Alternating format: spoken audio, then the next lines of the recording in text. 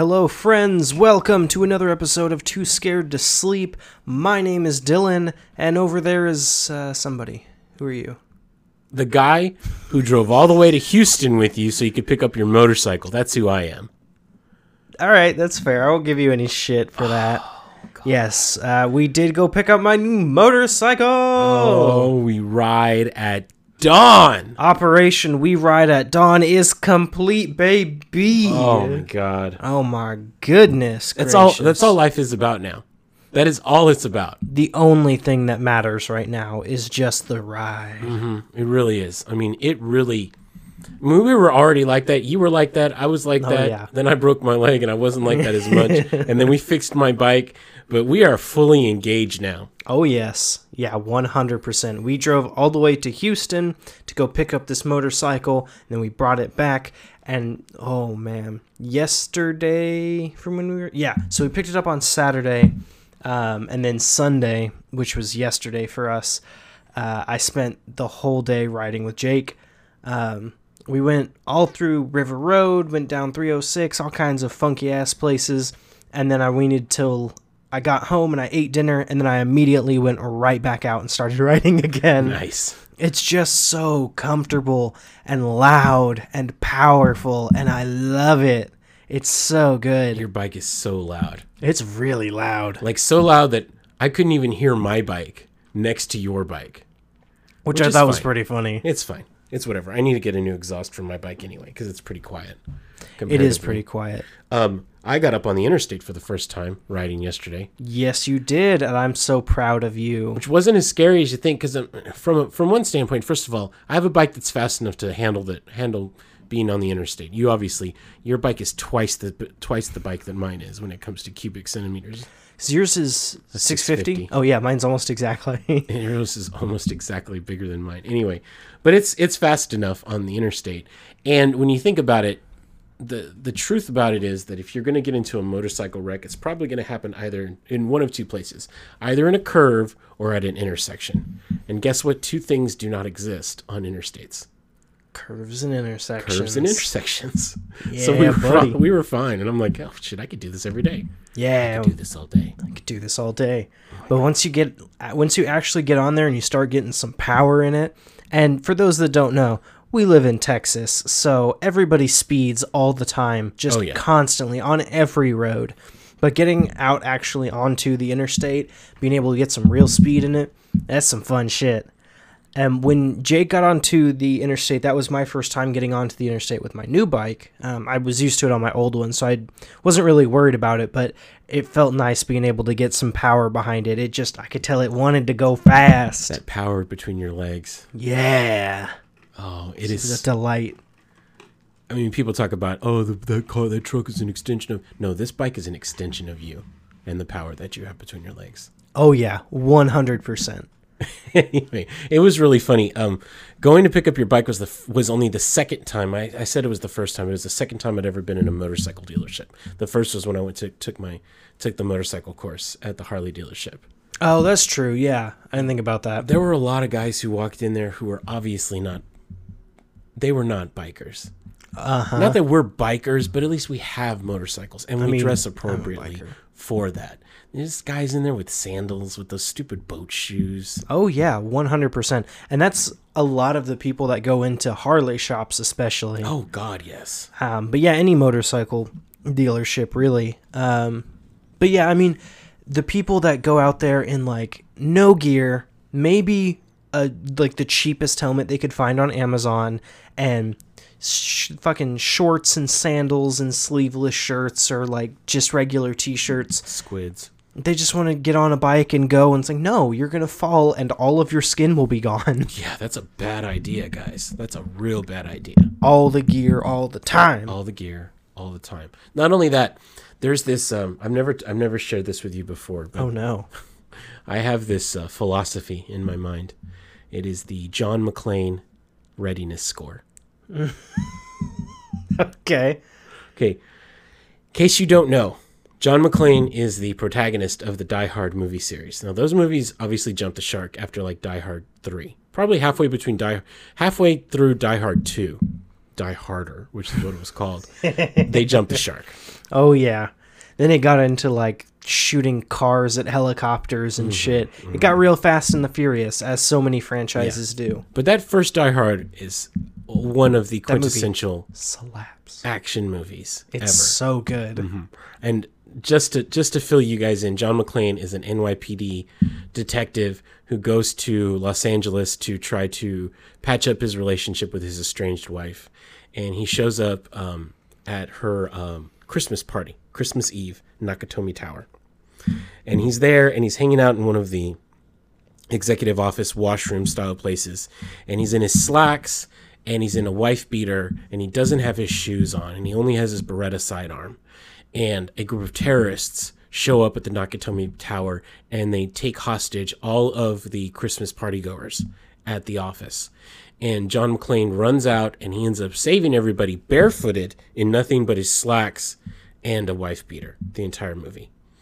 And I watched it at a very formative age, and the John McClane readiness score is this: at any given time, if you were in a Nakatomi Tower situation, which never is going to happen to any of us. Well, probably not. We say that, but at the same time, it's not safe to go to church or to go to a fucking Walmart in Texas, because you never know when some crazy ass Republican in a MAGA hat is going to try to shoot the fucking place up. That's a fair point. There is a chance you're going to be in a situation like that. We're gonna get into a Nakatomi Plaza situation, potentially. The potential for it is much higher than some.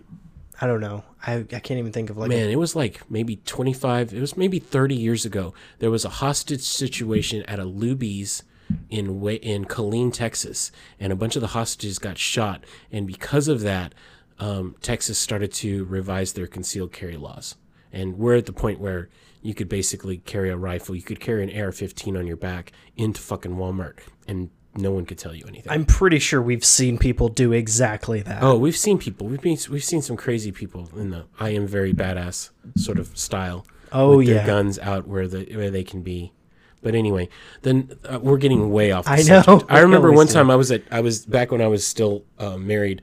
I was at a sandwich shop with my family on a Sunday, and this guy walked in, and he was wearing a polo tucked in with a belt with some god awful cargo shorts and Grillmaster 3000s. Yeah, that all tracks. And he had a 9mm holstered at his waist, and my kid's mom was like, "Doesn't that's so stupid?" And I was like, "I'm more offended by his shorts than I'm about his sidearm, but whatever." If you're gonna carry a gun, you can't be dressing like that, my man. Yeah, you're not ready. The readiness score, the John McClane readiness score is, if you're in one of those situations, how ready are you for that? Are you carrying a weapon? Do you have on proper footwear? What kind of clothing are you wearing? Are you ready to go?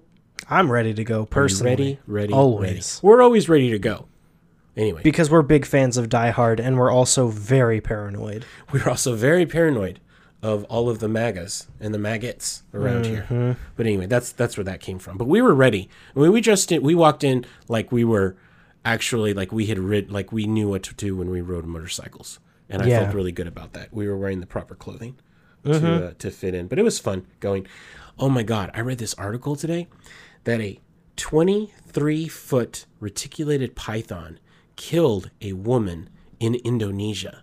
What the fuck? Yes. Holy shit. So she's got a little cornfield, and she was going out there to check to see if there were any wild boar in her cornfield because they'd been eating on her corn, and she had her machete. She was wearing her fucking flip-flops. John McClane readiness score. It's always the flip-flops that get that's like a minus 25 right there. Anyway, this python bit her, wrapped her up, killed her, like strangled her, asphyxiated her, Good and then Lord. swallowed her whole. Good Lord. She didn't come back out for a couple of hours, and so then her daughter raised the alarm, and the townspeople went to go and find him, and they found this big fucking 23 feet long. That is so many feet. Holy shit. And it had this huge bulge, so they killed the snake and opened it up, and there was her body. It's just insane. Goodness gracious, the world is horrifying. It's horrible. So gross.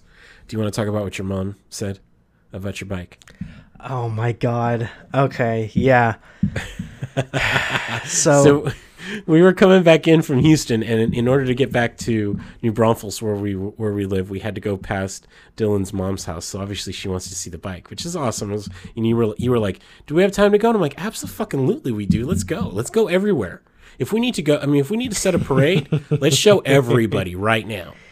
So we went by your mom's house. My God. And she says, and I quote, because I pulled out my phone and wrote it. He immediately pulled his phone out and took notes on this. And he said to her, "Oh, yeah, this is going on the podcast." This is going on the podcast. Because she says, "Oh, you're so going to get laid now." I think she said that, but then a little bit later, she also said, if this doesn't get you laid, nothing will. I was and then she said, if this doesn't get you laid, you better go gay. Oh, good Lord. It's not a thing you can just say. The funny thing about it is, and everyone agrees on this, if you've ever ridden a motorcycle, don't ever get a motorcycle thinking that you're going to get women with your motorcycle. Because 90% of the time, anytime you see someone else riding a motorcycle, it's going to be another dude. Okay? Yeah. So if you get a bike because you want to get laid, you're getting a bike for the wrong reason. You should get a bike because you want a bike and you want to feel cool and powerful and be fun. Like and what we rad, want to do. Like what we do. And I got the bike, specifically the one that I wanted, because I thought it looked cool as fuck and I thought it had a good power to it. I loved the look of it. And it just so happens that it's a sexy fucking bike to everybody else who sees it. Oh, it absolutely So I got lucky with that. But you know what? I'm not complaining because I can use all the help I can get. Tinder really does suck. Yeah, motivation. Our motivation is true because we want bikes because we want to ride bikes. It's really funny. When I was looking for a bike and researching, I found this guy on YouTube named Yammy Noob, and he actually lives in Austin, which is really close. But he does these really funny comedy sketches, sort of like a commentary. And he did one as like the 3 types of girlfriends that you get when you have a bike. And at the time, I didn't have a bike, but the girl that I was dating, Alex, had a bike. She was on her. I think she had 4 bikes. She'd had various sizes of sport bikes, and she had a really nice Buell Lightning 1100cc. Yeah, I remember that bike. Motorbike, and it was really nice. And she'd gone to track days. She had a full track suit, the leather suit that looks like a space age. It looks like an astronaut suit out of like, a science fiction movie with the boots and the helmet and the pants, the leather and everything like that with the knee pads and everything like that. So she could ride and she knew how to ride. And I was watching this thing and it was like, you're going to find three types of girlfriends. You're going to find the one who says that she's okay with it, but eventually she gets upset because you're spending all your time riding on the weekends when you could be going to the farmer's market with her. And so then she's going to try to persuade you to sell your bike because it's dangerous or because it's too expensive, because it is an expensive hobby. That it is, but at least the gas is not as expensive. Right. So. But if you think you're not going to spend money on your bike, I can tell you right now. You're going to spend some money. You're going to spend money on the dumbest shit on your bike. I am while Jake is talking, I am listening, but I'm also actively looking for things for my bike. I know, and I do the same thing. So there's that girl, and then there's the one who is indifferent to it because she has her own things, but that's very, very rare. And then the third type of girl is going to be the one who it piques her interest, and then she starts asking you about bikes, and then she starts researching bikes, and then she decides that she wants to get a bike. Hell yeah. That is also rare. And I sent that to a buddy of mine, one of the guys at the dealership who had bikes before me. Actually, when he first bought a bike, it was a Suzuki SV650, which is what I have. And then he graduated to a Gixxer 1000. And he was like, "You do realize you're girlfriend number 3." And I said, "Yeah, I understand that." That's true. There are some similarities to that. Yep. But anyway, wow, it's really funny. Top Gun came out, like 35 years ago or something like that. A long time ago. It came out so long ago. But if you've ever watched Top Gun, I think he rides a Kawasaki Ninja. I don't know what kind of bike he has. But he obviously has a sport bike. Tom Cruise has a sport bike in the movie. It's a GPZ 900R. It's a GPZ 900R. The Kawasaki Ninja. Yeah. And then he rides it, and then he's a fighter pilot for the Navy. And it's a cool movie, I guess.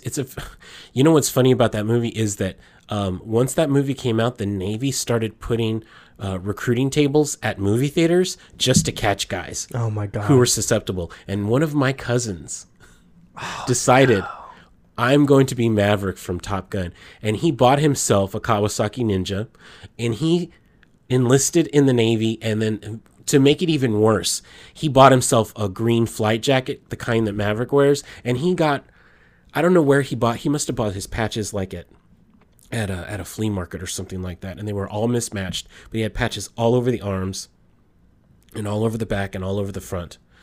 And it looked really funny. And he ended up being like, and my dad always made a joke that he was going to end up being like a cook or like a janitor in the Navy. But he was like a fire control. He was like a third-rate fire control officer, whatever. He went to the Navy. He did more active duty than I ever did. But at the same time, if you get into it because of that, you're going to have a bad time. Because what ended up happening is he didn't ride his bike as much as he thought he was going to, and then he ended up selling it because they're expensive to upkeep. Mm-hmm. But yeah, not everybody goes into it with the mentality that we have and with the knowledge going forward. And it helps me because like I've been around bikes literally my entire life. Yeah, and my dad's always had a Harley. Exactly. So we knew what to expect, and we also just knew that it was cool as fuck and we really wanted to do it. Yeah, and we're like willing to do stuff like replace the forks on my bike and, look up, hey, how often do we need to change the oil and how often do we need to change the brakes? And is this something that we can do on our own? And what do we need to do? Because it's awesome. I love it. I love my bike. I love that we went riding. All I can think about is the next time we get to go riding. I know. It's all I can think about. I almost went riding for like an hour between the time that I finished work and the time that you came over to record because I was like, I have enough time to go ride for a minute. It was like, oh, I've got some shit to do at the house. Yeah, if not for the fact that I have to edit this episode tonight so that we can release it tomorrow, I would go home and immediately go riding again. Mm-hmm. But I'll try and get this done and then just go riding tomorrow. That's right. Dylan, have you ever heard of the Power Team? I know you haven't. The Power Team? We follow a TikTok on our Too Scared podcast of these guys called the Extreme Mormons. They're hilarious. Oh, God, yes. I don't think they're actually Mormon. Almost certainly not. They're making fun of. They're like, we're gonna do this for God. We're gonna do this for the Mormon Church, and they do like really silly stunts. Like they do mountain biking jumps off of like little plywood ramps, and they ride big wheels and they ride skateboards. But it's pretty funny. But okay, back when I was a kid, there was a group of evangelical bodybuilders called the Power Team, and these guys were jacked up. I mean, there was no way that these guys were not on steroids because they were so fucking jacked up. So much. And they would come through and they would rent out like the Civic Center. And there would be hundreds of people there, if not more than that. All these people to watch these amazing feats of strength for Jesus Christ. Oh, boy. They were just jacked. And the funny thing about it is that their presentation was about 3 hours long. Their feats of strength, if they had done their feats of strength from start to finish without interrupting, would probably have taken somewhere between 30 and 45 minutes. And the rest of the time, they were talking about Jesus and how Jesus had saved their life. And with God's power, you can do these things. But they would do the craziest things. They would break Louisville Slugger bats, wooden bats, over their knee, over their thighs. That's got to be so bad for your joints. Oh, it's got to be so. I mean, well, they're taking steroids, so they're obviously not really that worried. I guess they don't really care.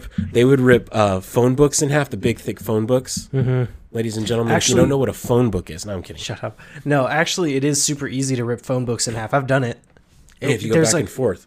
Yeah, and if you just like get it started, then basically you're just tearing each individual page, and once you get it going, it's no problem. That's not that impressive. Fuck you guys. They would smash like bricks, like cinder blocks, with their forearms. Good Lord. They would blow up hot water balloons until they burst. And they would talk about, if we do it the wrong way and this air that we're putting in this hot water balloon escapes and goes back into our lungs, it's going to burst our lungs. But with the power of Jesus Christ, we're going to be able to do it. That's the stupidest shit I've ever heard. That's a far stretch. Like, good Lord, how did you go from point A to number 3? You're doing that because you're taking like horse steroids and injecting it into your testicles. You're not doing it because Jesus Christ is giving you extra strength. That's not Absolutely how this works. Absolutely not. Anyway, it was all there just to elicit an emotional response. But I remember going to the Power Team, and it was just like, it was such a long presentation, but so little of it was actually them doing crazy stuff. Because they would talk about it, and then they'd be like, all right, we're going to have Brother Jeremiah come over here, and he's going to tell you about his testimony. And you'd have to listen to a sermon for like 30 minutes. Oh, God. Which still happens. It almost happened earlier. We were sitting here, we were eating pizza, getting ready, and my dad started sending me some text messages, and he's like, I found this group and this guy, and he's got a great testimony. I'm like, oh my God, it's going to start into a sermon. It's getting sermony. Oh, it's getting sermony. My dad is always he's always ready to start into a sermon, no matter where we are. Anytime, any place, he's just ready to go. He's ready to go. He'll tell you about the Jesus. He absolutely will. Just like me. Oh my God. All right, can we get to the horror shit now? Close to you. Get out of That's here. what I'm listening to when Good Lord. No, I'm listening to Barbra Streisand. That tracks, actually. Memories on the corner of my mind. I'm not even sure these are the words. Brightly watercolored memories of the way we were. Anyway, we are at 22 minutes of right nonsense. Now, of literally I was just nothing. talking to somebody about our podcast, and she says, what did she say? She's like, I really like these guys. I really like this podcast, but they spend like 20 minutes talking about nonsense, and I just want them to get to the spooky stuff. And I said, I have a podcast, but you're not going to like it.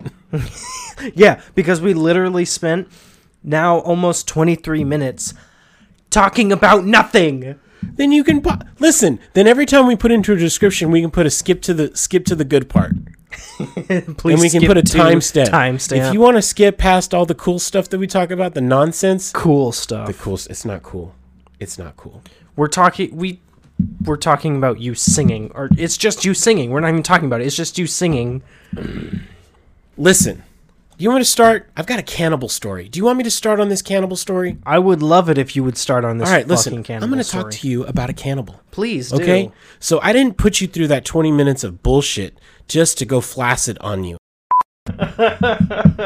Are we recording yet? All right, we're recording again. I dropped my phone and it stopped recording right as Jake was saying some really graphic shit. And I'm about to say it again because I don't care. Oh, good Lord. Listen, I did not put you through 22 minutes of foreplay just to go flaccid on you, because I came hard for this thing, and I'm going to come hard, and I'm going to penetrate. I hate literally everything that's happening right now. Cut it all out. It goes into the Be Real. Oh, Jesus. Beep. God. Let me tell you about the forgotten cannibal. The forgotten cannibal? Mm-hmm. His name is Carl Dinky. Dinky. I don't want to call him Dinky. We're going to call him Dinky. He was born in August of 1870 in somewhere in Germany. Oberkunzendorf. It does not matter. Okay. He was a somewhat dull child. He quit school and left home at the age of 12 to work as an apprentice with a gardener. When he turned 25, his father died, and his brother took over the family farm while Carl was given money to buy some land. This is Dinky. He was an unsuccessful farmer, and so he sold the land and bought a house in town. However, the recession forced him to sell this property too, and he was finally left with a little apartment on the first floor and a small shed in the backyard of this house. Okay. This plays heavily into the end of the story. Oh, no. This is where it all goes bad. Anyway, I found this on Murderpedia, so it's another one of those... I was researching him, and then I found this one. It's going to be a lot like Jason Massey, where it's written in narrative form, which I really like. Cool. Hope you like it too. Yeah, I was noticing, like, as I was typing up the notes for mine, I realized how big a fan I am of the cold open, like setting up the scene and then revealing who it is. That's exactly what I did on this one too. I love that shit, man. Dinky's first victim was probably Emma Sander, a 25-year-old girl killed in 1909. However, this was only established 15 years later after Dinky's death. He died on Sunday night of December 1924. Oh, no. This is when they first found out that he was a murderer. On December 21st of 1924 at around 1 o'clock in the afternoon, a man covered in blood ran into the local police station. He was visibly terrified and told the officers that it was Carl Dinky who had tried to kill him with a pickaxe. Okay. The police could not believe the stranger. Are you serious? What? What? Man comes in covered in blood saying, hey, this specific guy did this to me. This makes me think that the police officers are white. Well. And the guy is black. Probably. I'm surprised they didn't try to shoot him on sight. Anyway. God, Derek Chauvin. The policeman could not believe the stranger. Vincent Oliver was a vagabond, while Carl Dinky had a perfect reputation among the inhabitants of Musterberg, where he lived, a town of 9,000 where everyone knew each other. Sometimes you want to go where everybody knows your name. Stop it. I didn't sing it. I appreciate that. Keep However, talking. You're welcome. However, a doctor confirmed that Oliver must have been attacked with a heavy cutting tool. Really? Yeah, no You needed shit. a doctor to figure this out? The guy had an open wound and he was covered in fucking blood. What else could have happened? Good Lord. Oh, these are the worst police in the world. Oh, probably because there was a murderer living amongst them and they didn't know it. Finally, Dinky was arrested. He confirmed attacking Oliver, but claimed he was just defending his property from an unknown burglar. A few hours later, Dinky's body was found dead in the police station cell. Jesus. The well-respected citizen hanged himself using a handkerchief. Goodness gracious. Mm-hmm. Okay. A few days later, on December 24th, the police went to Dinky's house. And from here, it gets dark. Hell yeah. Give it to me, Dinky. Okay, give it to me, Dinky. In order to describe Dinky, Dinky, Dinky, can't you see? Oh, God, no. In order to describe what they saw there, it is best to refer to the report given by Friedrich Petruski, who was the acting head of the Institute of Legal Medicine. The report dates back to 1926 and was published in the Deutsche Zeitschrift. Here he was quoted. The first findings made in Dinky's house during the search were bones and pieces of meat. You were just trying to buy bones. This is why you shouldn't. I am actively looking at bones right now on Etsy. Killer. They're going to think you're a serial killer. If they don't already think you're a serial killer from the way you look, they're going to think you're a serial killer. You got me there. Okay, the meat was in a salt solution found in a wooden drum. There were altogether 15 pieces with skin, 2 parts of the breast, which is strongly hairy. The torso is cut through the middle, 3 fingers above the navel. Its lateral limit is the front shoulder blade. So that went all the way. Oh my God. In the piece of the anterior abdominal wall, the middle of the navel is visible. The remaining pieces belong to the side and back parts. The largest is about 40 by 20 centimeters large. Particularly striking was a very clean anus with large parts of both buttocks missing. Oh, well, that's quirky. At least the anus was clean. I guess that's a good thing. We're going to continue with this. The meat is brownish red and does not feel as if the body would have lost much blood. On the back, some soft, bluish discoloration is visible, as well as livor mortis, which leads to the conclusion that the disassembly of the body took place several hours after death. There is no evidence of vital reaction to the bodies to the cuts made, which means that the latter were not made while the victims were still alive. Nevertheless, some skin and muscles from the necks were missing, as well as extremities like the arms and legs, the head, and the sexual organ. Lesions could not be determined, nor the nature of death or tool of crime. In 3 medium-sized pots filled with cream sauce, Ew. some cooked meat, partially covered with skin and human hair, was found. The meat was pink and soft. Well, that's unfortunate to hear. I know. All pieces seemed cut from the gluteal area. One pot had only half a portion. Dinky must have eaten the other piece shortly before being arrested. Gross. The last assumption, though logical as it seems, is not proven by facts, so we're not sure whether he actually ate them or not, because he killed himself before he could confess. Yikes. Police found some human meat and one portion was visibly gone, but there's nothing to confirm that it was Dinky who had eaten it. Equally possible was that he sold that meat or had given it to his guests. However, Petruski points to other problems with establishing who actually could have eaten that meat. He says, I should like to mention here that there is no evidence that Dinky ever sold the meat of his victims. However, it seems that certain of his guests, all of which were vagabonds, were offered meat to eat. Again, this is only an assumption. Why should Dinky rather offer meat to his guests and sell it on the market? By the way, note the interesting fact that Petruski is writing the report over a year after Dinky's death. The legend of selling human meat on the market must have been widespread since the discoveries made in Musterberg, as the forensic feels in duty to refer to it. Then, Petruski continues, in the 3rd pot were found numerous pieces of human skin and parts of the aorta in a gelatinous mass. Oh, gross. A bowl on the table in this room was filled with amber-colored fat that appeared to be human. Biological tests give a weak positive result for the presence of human protein. In the shed in which the meat pieces were found was also a barrel full of bones, Nice. that were clean of tendons, muscles, etc., that most probably had been priorly cooked. The investigation initially revealed the existence of 6 human forearms. Good Lord. Which means so many forearms. I know, which means that obviously it belonged to 3 people.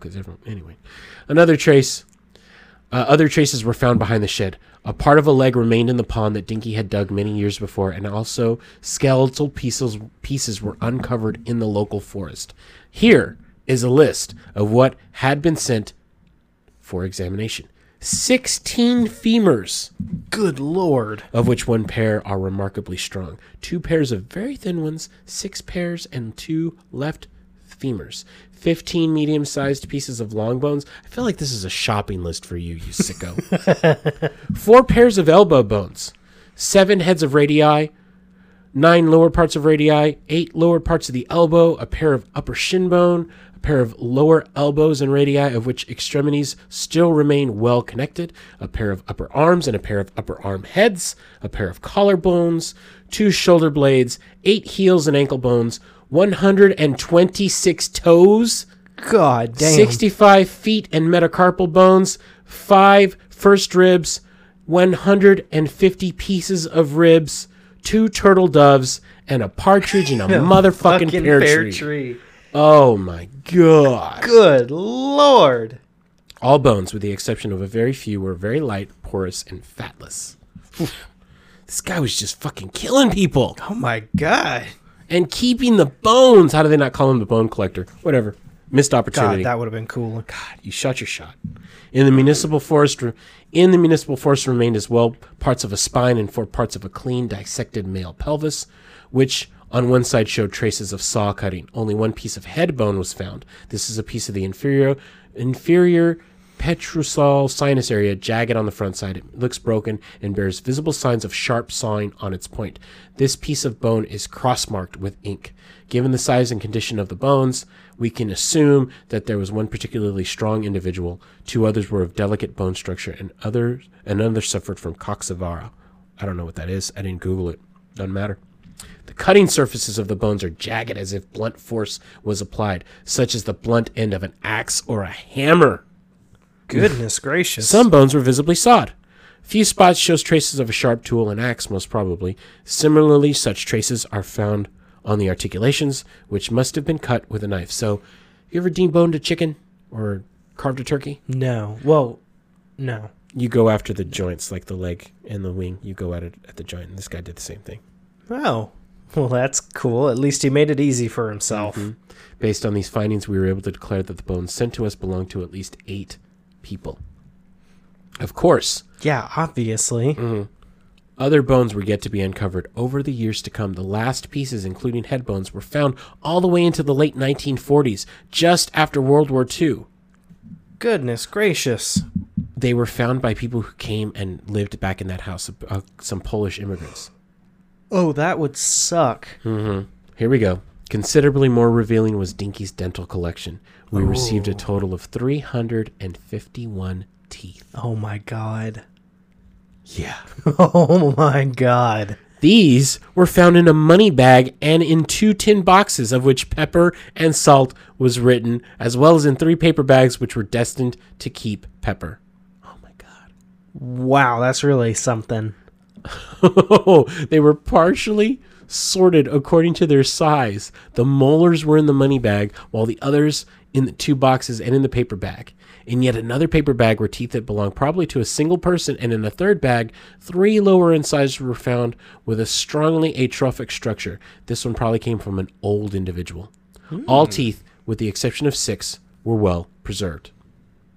The investigation led us to very notable results. The remains of the bones were definitely of a minimum of 8 victims. However, other circumstances of the case make it likely that the number of victims was much higher. The teeth that were found belonged certainly to at least 20 people. Professor Euler noted, however, that some individual teeth appear more than twice as often than is statistically expected. So, yeah, it's like there's too many, like if you sort them out. Mm-hmm. But that suggests that there might have been even more victims than what they think. The fact that the majority of victims suffered from cavities leads us to think that the number of victims was higher. In addition, it must be stated that people in old age lack proper dental treatment back in the 20s. Yeah. So he could have killed some that didn't have any teeth. Professor Euler estimates cautiously that teeth belong to at least 25 individuals. The extractions, taking the teeth out of the skull, were done in different ways. Oh, boy. Some teeth seem to have been taken out quite easily due to senile atrophy. Okay. while others were rather solidly rooted and extracted with force. Ooh. In many cases, we discerned parts of the alveolar wand. I don't know what that is. Didn't Google it. Some specimens, especially the molars and premolars, show fractures in tooth enamel that couldn't have occurred during victims' lifetime. So some of them got cracked when he was bringing them out. On some, there are traces of claws with very sharp edges. The appearance of some roots seem to justify the assumption that the jaw had been cooked in advance. Individual teeth have been broken, probably in the process of extraction. Oof. Here we go. It's even worse. Especially interesting is the answer to the question of the age of the victims. From the list later mentioned, we know nearly all victims. There are no young individuals among them. Now there are 4 wisdom teeth that clearly came from the same people or individual that have peculiarities usually found on the teeth of a 50-year-old person. The investigation of the other teeth showed that at least 4/5 of the victims were seniors. Professor Euler summarized that among the victims, there was certainly one person who was not older than 16 years old. While the majority were significantly older than 40 years, 2 individuals were probably 20 to 30 years old, and one between the 30th and 40th year of his life. So he's overpowering older people to do this. The test did not give satisfactory results concerning the sex of the individuals nor their jobs. For obvious reasons, nothing specific can be said about the time that elapsed after their death. What is certain is only that some teeth have been extracted years ago. The pulling out of the teeth of young people must have taken place many weeks ago. In any case, the study of the teeth brought much more information regarding the number and age of the victims than could be learned strictly from the bones, but it must be taken into consideration that the latter were only partially recovered, the teeth, or the bones. Next part of the report is concerning with findings that didn't seem to have anything in common with the transformation of human tissue, the decomposition. Nevertheless, further investigation revealed that Dinky experimented with human leather and soap making based on human fat. Fight Club. The yardstick of civilization. Although his methods remained utterly primitive. Among Dinky's suspenders, here we go with the Ed Gein, 3 pairs were made of human skin. They are about 6 centimeters wide and 70 centimeters long. The leather is not smooth and at one spot broken. It seems not tanned, but only free of subskin tissue and dried. At one spot, it is obvious that he made the cuts under the nipples, which are still clearly visible. 4 are patched with human skin taken from the pubic area. Some traces of louse knits were also discerned under a microscope. All suspenders show traces of use, and one of them, Dinky, was found on one of the suspenders he was wearing when he was arrested and committed suicide. He was wearing a human skin suspender. Oh, no. Oh, no. Okay, here we go. But besides suspenders, Dinky also had leather straps cut out of human skin that he treated with shoe polish, and parts of which were sewn together with pieces and rags of cloth. Many of these laces were made of human hair. One sample was 1 centimeter long, gray-white, and according to the study, was taken from the head. So he also made little rope laces out of hair. Oh, how cute. From which area of the body came other pieces, that cannot be said. In addition to various old clothes which were in the apartment, there were 41 large and small bundles of rags bent together with straps. The investigation led to no results concerning these old worn-out clothes. So were they from his victims? We don't know. Maybe he's just a hoarder. Equally strange was Dinky's collection of coins. These consist of round, flat, unfired clay pieces, sizes ranging from, one size to this, blah, blah, blah, blah, blah. There were a large number of ID cards and private papers of several persons were found there in his room, as well as account books on revenue from the garden, on working hours, and so on. So he's like keeping records of shit. They were relatively well managed and clear. More attention was attached to some loose sheets of paper on which names of 30 men and women appear. In front of every name, there is a date, probably the date of the death of the person. At number 31, there is only a date. The record is chronological. Numbering starts only at number 11. In case of women, only the first name is indicated. The notes for men are much more detailed, usually with the date of birth, place of stay, and status of the person concerned. The assumption that this is the list of victims is justified by the fact that ID cards found in Dinky's room belong to people whose whereabouts cannot be identified otherwise. By the appearance of the sheets, we can assume that this list was not made in one day.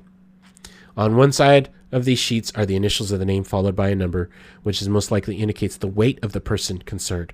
On another slip of paper next to the name stands what follows: dead, 122, naked, 107, disemboweled, 83. This last figure is then repeated next to the name of the person concerned in the last table. Creepy, creepy, creepy. Goodness gracious. The fact that it went on for so long and nobody caught on. Nobody knew right up until literally the very end. Until the very end, when some guy walked into the police station with a gaping head wound and said, "I've been attacked with a pickaxe." Speaking of the pickaxe, Dinky had in his possession, in his little shed, 3 axes, a large wood saw, a tree saw, a pickaxe, and 3 knives. All of these were seized by the police with the exception of the axes and the tree saw, which were sent to be tested for traces of human blood. The saw is a large tool, which, as the microscopic examination revealed, also wood had been sawn. So he was using it for wood, and he was using it for humans. The detection of human blood succeeded. However, we suppose that he used much finer tools, probably the tree saw, to cut heads and pelvic bones. The pickaxe was used for the last assassination attempt, and human blood can be seen on this tool as well. As for knives, we cannot make all things clear, so they weren't sure. Then, Dr. Petruski's report continues with information about Dinky himself, but these are pretty scarce. The killer had a reputation of being a good, if somewhat reclusive citizen. As a child, he was believed to be dull, like I said. He wasn't able to learn, and he didn't speak until the age of 6. Teachers declared him an idiot and often punished him. He was very obstinate and lacked respect for teachers, they noted. As an adult, he was treated with suspicion, but rather because of his solitary status and sexual indifference.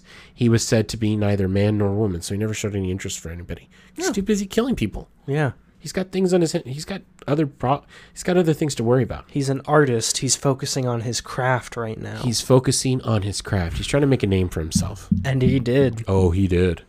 His family stated that he never showed signs of fear or disgust. However, he had no violent temper, they thought. He had accepted their invitation only once, but it was memorable. His brother recalled that Carl Dinky had eaten 2 pounds of meat at his house. Oh. He called him a glutton. Nevertheless, Carl's good manners, humble behavior, and occasional charity earned him the nickname of Father Dinky in town. Ew. Father Dinky. I don't want to... Who's making suspenders out of skin. Yeah, Father Dinky's skin suspenders. So all we really know about him comes from documents or sparse remarks from his relatives and co-citizens made only after his death. This can't be... People always say these things. His crimes are not motivated sexually, and his conduct seems rather rational. From all information that we have, we can assume that he was an extremely selfish, dull man, unable to distinguish moral categories, obviously. Probably he didn't mean to harm people, but his need for food was primordial. After a series of failures at school, farming, and business, he found a simple and effective means of procuring food by killing vagabonds he met at the train station. He could gain their trust quite easily and take them home virtually unnoticed because the train station was a short walk from his place and both were on the outskirts of town. So he's doing it because he's hungry and he doesn't have anything else to eat? Holy shit. Good Lord. God. Go to a fucking McDonald's, bro. Oh my God, of all cities that needed a soup kitchen. Oh no. At the end, we shall also ask one pertinent question. How could Dinky's crimes be perpetrated for at least 15 years completely unnoticed by anyone in Munsterberg, including his neighbors? And symptoms were abundant. Yeah, no fucking shit. Fucking obviously. Sometime before Vincent Oliver escaped the killer in extremis. At least 2 men managed the same. But they didn't report the fact to police. They just got the fuck out of Dodge. And why wouldn't you? Once, an apprentice, covered in blood, ran out of Dinky's apartment. He was never heard of again. I would have... If you escape a cannibal, you know what you do? You leave the fucking country. You run. That's one of those where you're like, I promise away. you, I swear to you on my mother's grave, that if you let me out of this house... I will tell no one, and you will never hear from me again. You will never hear from me. You will never hear from me again. This guy... My entire bloodline has moved to the other end of the world now. Don't even trip. Oh, my God. I just can't even imagine. I mean, it'd be like, oh, you're going to spend the rest of your life looking over your shoulder. Okay, that was one guy. Sometime later, a vagabond complained to Dinky's neighbors that he had been asked to write a letter and soon after found himself with a chain on his neck.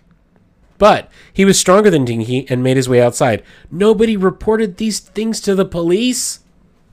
God. Other facts occurred as well.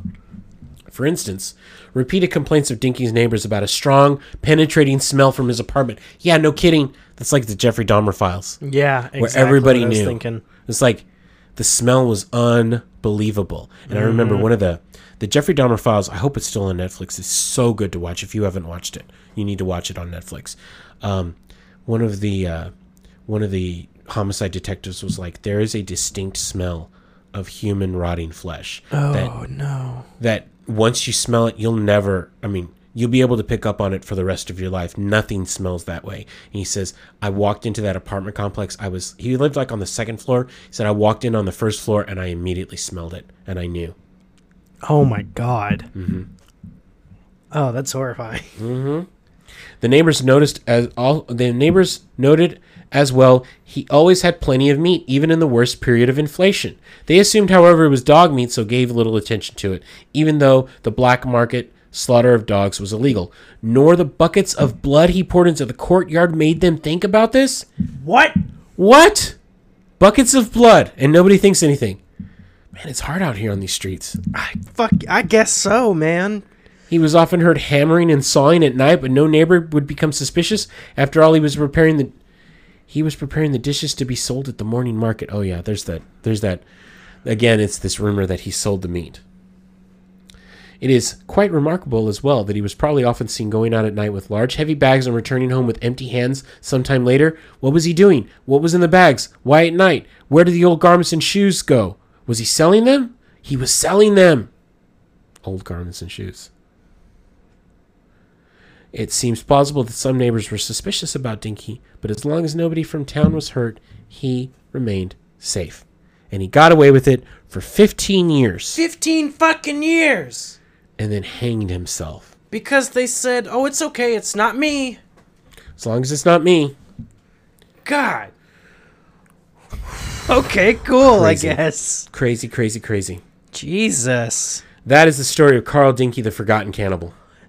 Boy, howdy, That's even better than Ed Gein. Everybody talks about Ed Gein. I know. Oh, Ed Gein gets all this press. Ed Gein did this. Ed Gein never ate anyone. And he never killed anyone. He was a grave robber. Well, he killed one person. Ed Gein does not deserve the crown that he holds. Oh, Ed Gein he's an inspiration for Hannibal Lecter. Carl Dinky's the real fucking deal right here. Yeah, no shit. This guy deserves... Ed Gein made a nipple belt. This dude had human suspenders. He had and bags of teeth. Fucking, oh man. And bones. Oh, I love it. Oh, he should be up there with Dahmer.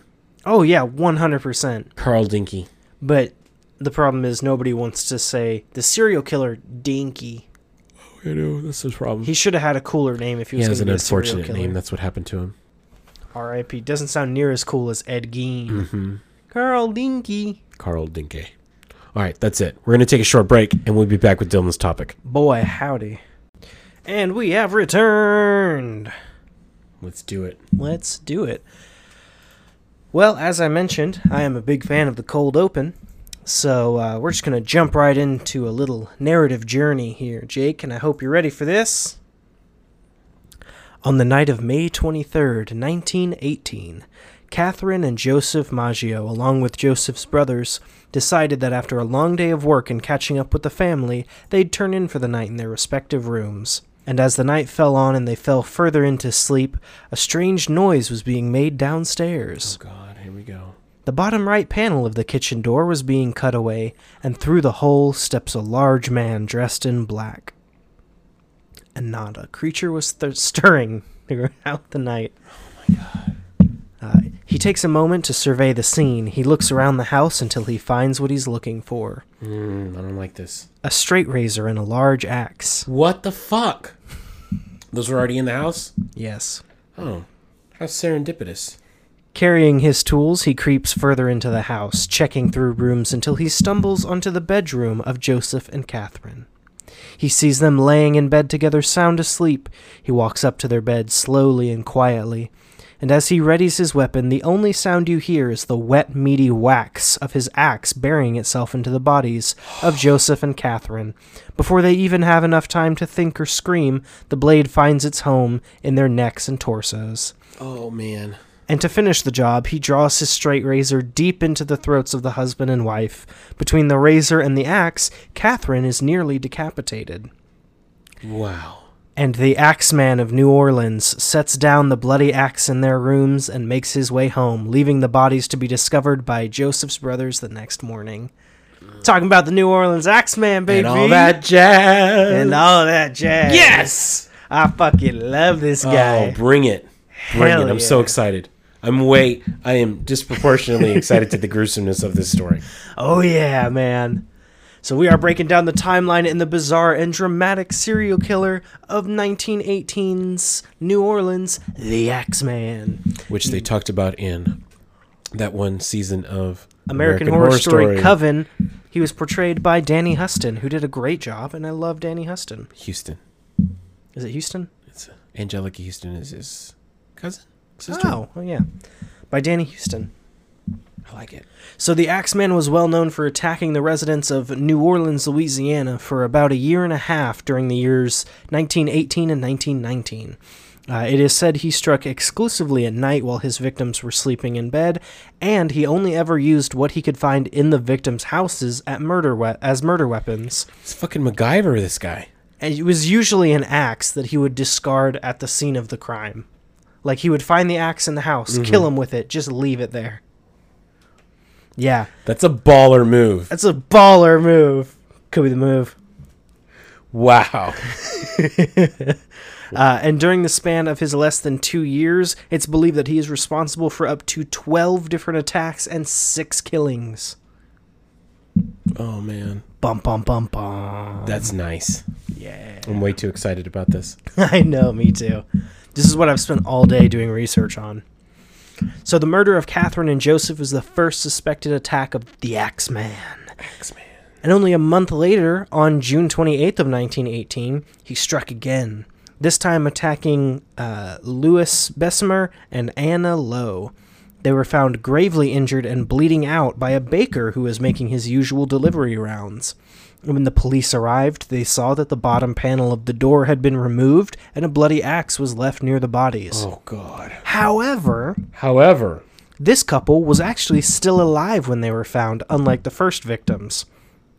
And Louis ended up surviving the attacks, while Anna survived almost 2 months before eventually succumbing to her massive injuries. Oh, that's horrible. Yes. Okay, while they were in the hospital, Louis was able to tell the police that when they were attacked, what he saw was a large white man with an axe. That was all that he got in terms of the information. He described it as a large white man with an axe or a hatchet that attacked them. That doesn't really narrow it down for us, Louis. Not at all. No. Thank you, Louis. But it did get police attention on the case, and here's where this particular murder gets a little bit weird. So, as they were doing some investigation in the house, checking over the crime scene and talking to both Louis and Anna, they due to Louis's supposed affiliation or direct involvement with German spies, due to some mysterious evidence that the police found, espionage, along with a supposed testimony from Anna saying that Louis was a Nazi spy, Louis was charged with the murder of his wife, Anna, even though he was clearly also almost killed in that same attack. But eventually he was acquitted of the charges and did not stay in jail. But regardless of his evil affiliations, it does definitely seem like the work of the Axeman. And it just seems like law enforcement kind of wanted to clean it up and give an easy target to blame so that they didn't have to keep looking into it. But it's a little bit weird. The Axeman attacks, and it turns out that this dude is a Nazi spy, I guess. Let's see. So after that one, again, only about a month afterwards, this time on August 5th of 1918, the Axeman struck again. He snuck into the home of a pregnant Mrs. Schneider. He took the axe from their tool shed and severely wounded her, striking her repeatedly with the axe. Okay. However, he left her alive and bleeding on the floor of her home, and she was found unconscious by her husband, who rushed her to the hospital. It's reported that she survived this attack, and only a week later, she successfully gave birth. Because she was pregnant at the time. Oh my God. A week after getting attacked by a psycho with an axe, she gives birth, and then both her and the baby ended up surviving. He tried to murder a pregnant lady. I'm not okay with this. Yeah. That's not a baller move, Axeman. That one's not a baller move, my friend. Now, with that one, most of these murders, you can actually find the addresses of them. I was watching, I think it was the BuzzFeed Unsolved about him. And they go and like look at the different places. I think one of the houses is torn down, but most of them are still up, and you can take a look and see what the houses look like where these people were killed. However, the home address was never given for this particular case, so no idea what happened to them afterwards or where exactly it took place, but it was just another one that happened within Louisiana. Now, after that attack, which was August 5th, the next attack happened only 5 days later. This one was Joseph Romano, a quiet 80-year-old family man, was heard struggling in his home, only to be found by his nieces shortly afterwards with massive injuries, including his head being almost bashed in. However, he was still alive when the attack ended. Unfortunately, he only lasted another 2 days before he passed away. However, his nieces reportedly saw the attacker. They described him as a tall, dark, heavy-set man who was wearing a dark suit and hat. Okay. Still incredibly vague. They said that he was reported fleeing from the home, and he ran away before anybody was able to catch up to him. But given this new piece of information from the girls and further police attention, the case has started making waves throughout New Orleans, eventually getting into the newspapers. Eventually, yeah. Got ourselves a serial killer here. It's been months now, but it's now getting into the newspapers. So the local newspaper printed that in light of the recent attacks, armed civilians and additional police units would be watching the streets and keeping an eye on their families, keeping an eye out for suspicious activity, and working hard to find who is responsible for the mysterious axe murders. And for a few months, this tactic actually worked. The Axeman laid low and patrols went on. Until 7 whole months later,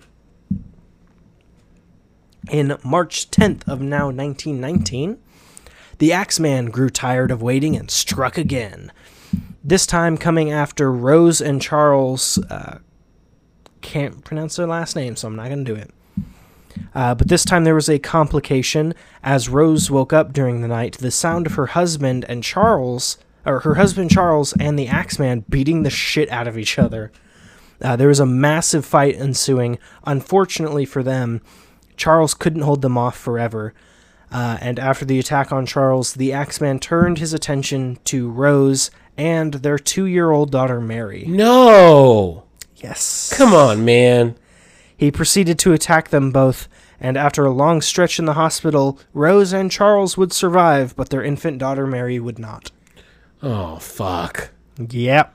I'm not okay with this. Yeah, I can see that excitement dwindling out of your eyes.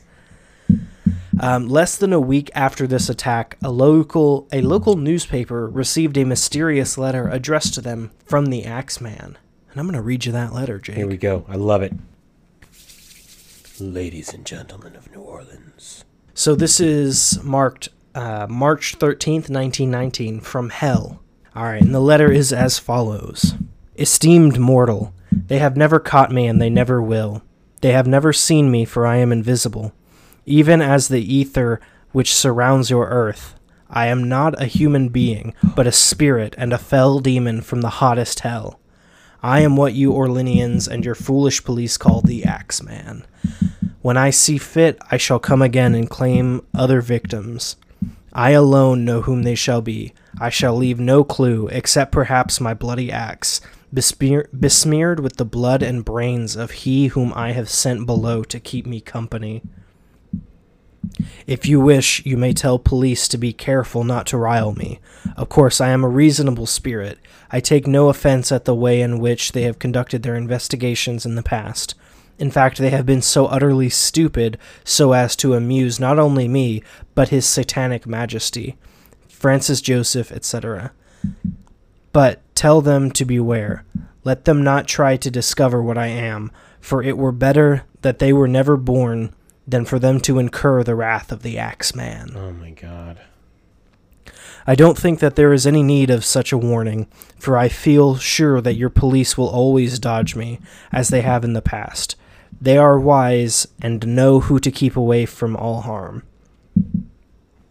Undoubtedly you Orleanians think of me as a most horrible murderer, which I am, but I could be much worse if I wanted to. If I wished to, I could pay a visit to your city every night.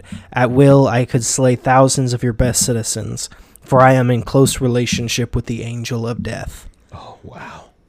Now to be exact, at 12:25 o'clock, earthly time, on next Tuesday night, I am going to pass over New Orleans. In my infinite mercy, I am going to make a little proposition to the people. Here it is. I am very fond of jazz music, and I swear by all the devils in the nether regions that every person shall be spared in whose house a jazz band is in full swing at the time I have just mentioned. If everyone has a jazz band going, well then so much better for the people. One thing is certain, and that is, some of the persons who do not jazz it on Tuesday night, if there be any, will get the axe. I love the use of jazz it.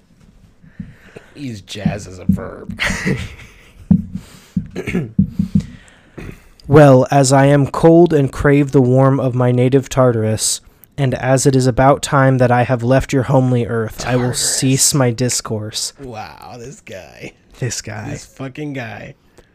Hoping that thou wilt publish this, that it may go well with thee. I have been, am, and will be the worst spirit that has ever existed, either in fact or the realm of fancy. Signed, the Axeman. Ain't that some dramatic-ass shit? That's some goth shit right there. That's cool as fuck, right? Tartarus? Oh my god, From man. hell? Yeah. Jazz as a verb? Jazz as a verb, baby. Oh my god. 100%. This guy had his own jazz band. And this whole thing was about getting more people gigs. That's all it was about. It's definitely a possibility. Oh man, this fucking guy. So there's actually a jazz song that was inspired by this letter. Give me one moment. Let me see if I can find it again real quick. And then we'll play it right here. It's just piano. We probably won't play it but it is called Don't Scare Me, Papa. This is by Joseph John Davila. Yeah, so we'll go ahead and play a clip of that real quick for you.